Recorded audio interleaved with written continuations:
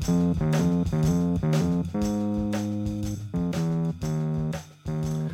to 1869, the Cornell University Press podcast.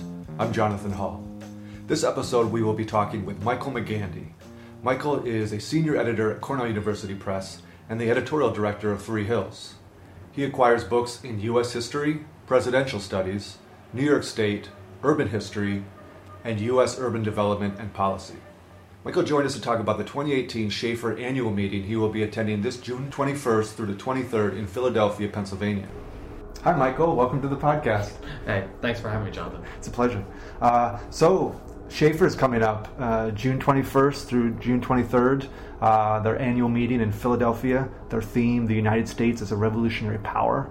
What are some of the new Cornell Press books that are you excited to have on hand at our table? Well, every year we've got a lot of new books because we publish a lot in the area of diplomatic history, and every year I bring down a lot of the books that are sponsored by my colleague Roger Hayden, who does lots of books in international relations, strategy, lots of things also with weapons technologies and these sorts of things that are important for this group. So we have two big tables. We have about 12 feet of new books that are coming out, so it's always big, so it's hard to choose which books I want to feature, but when I think about what we have that's new and that's really of interest, I have to highlight Daniel Bezner's new book, Democracy in Exile, which is he uses the life of Hans Speyer, who is a German intellectual who came out of Weimar Germany, left Germany at the time of the Second World War, anticipating the Second World War, and became a fundamental figure in the development of American security and planning in the Cold War era. And he uses Speyer's life to really, as they say, dig down into just the creation of this new notion of American state power and security in this era. And it's a real cautionary tale because Speyer came out of this moment where he was very anxious about democracy because democracy ran amok in Germany. And then he comes to the United States, which of course is touted to be, and in some sense institutionally structured to be, the bastion of democracy. And he brings us great anxiety about popular power and popular revolt and popular expression through the ballot box. So it's full of tension, really diagnostic, really interesting, and incredibly well written. So that's one of the books that is on the table. Yeah, we had the author Daniel Bezner on our podcast last month. Yeah. And he's a very erudite and just force of nature. I mean, he was on our podcast. I think he's been on 10 other podcasts. He's very active. He's really pushing the book, and it's very exciting. Yeah, I mean, he speaks very well about his own work, and it's clear that the work that he's done really resonates at many different levels as we reflect upon the state of our American institutions. It's true.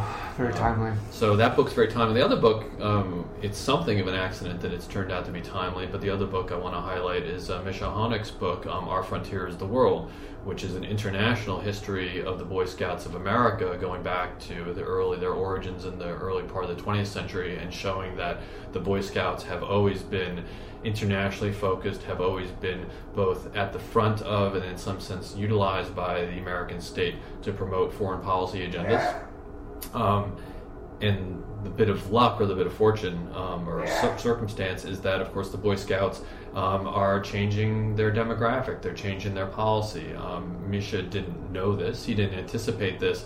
But one of the important lines in his analysis is about gender. It's about raising up boys to be a particular sort of boy for the American state, and then also the American state projecting its power into the world. The changing of the admissions requirements or policies that allow women in, of course, mixes this up in interesting ways. Yeah. And now they're literally just going to call themselves the Scouts? Yes. Wow. Yes. So Misha's book comes at a really interesting juncture, and he has a lot to say about that. And he just had a really great op-ed piece in Made by History, which is the new historian's blog that's being carried by the Washington Post, where he addressed this. So I think his book will be of a lot of interest to people at the meeting, and I anticipate both Bezner's and Honek's books are going to be of interest to readers that are far beyond the meeting of about 500 specialists in the history of U.S. foreign relations. Nice.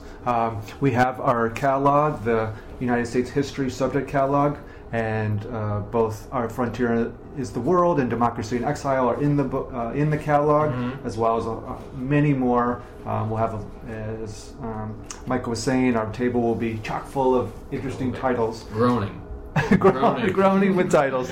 And for folks that stop by the table and perhaps have some prospective projects or manuscripts, what are you looking for right now? Well, I'm going to go out on a limb and say the thing I'm really most eager to see this year, and this is not something I would have said 5 years ago, I'm really looking for more projects on Africa.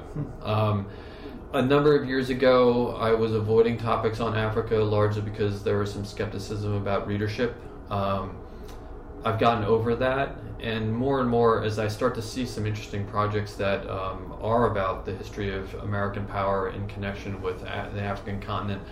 Some of the most interesting work and innovative work, and I would argue perhaps the most important work looking into the 21st century in terms of American foreign policy, concern Africa.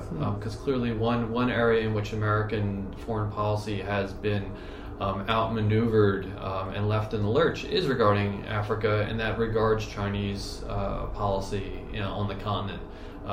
American diplomats and foreign policy leaders are going to have to be quick studies on what's going on in Africa, and I'd love to be producing more books that give them the historical bases to do that. There are going to be a couple scholars there whose work I know. One person, Brian McNeil, he's signed to do a book with us on Biafra, so I look forward to seeing him.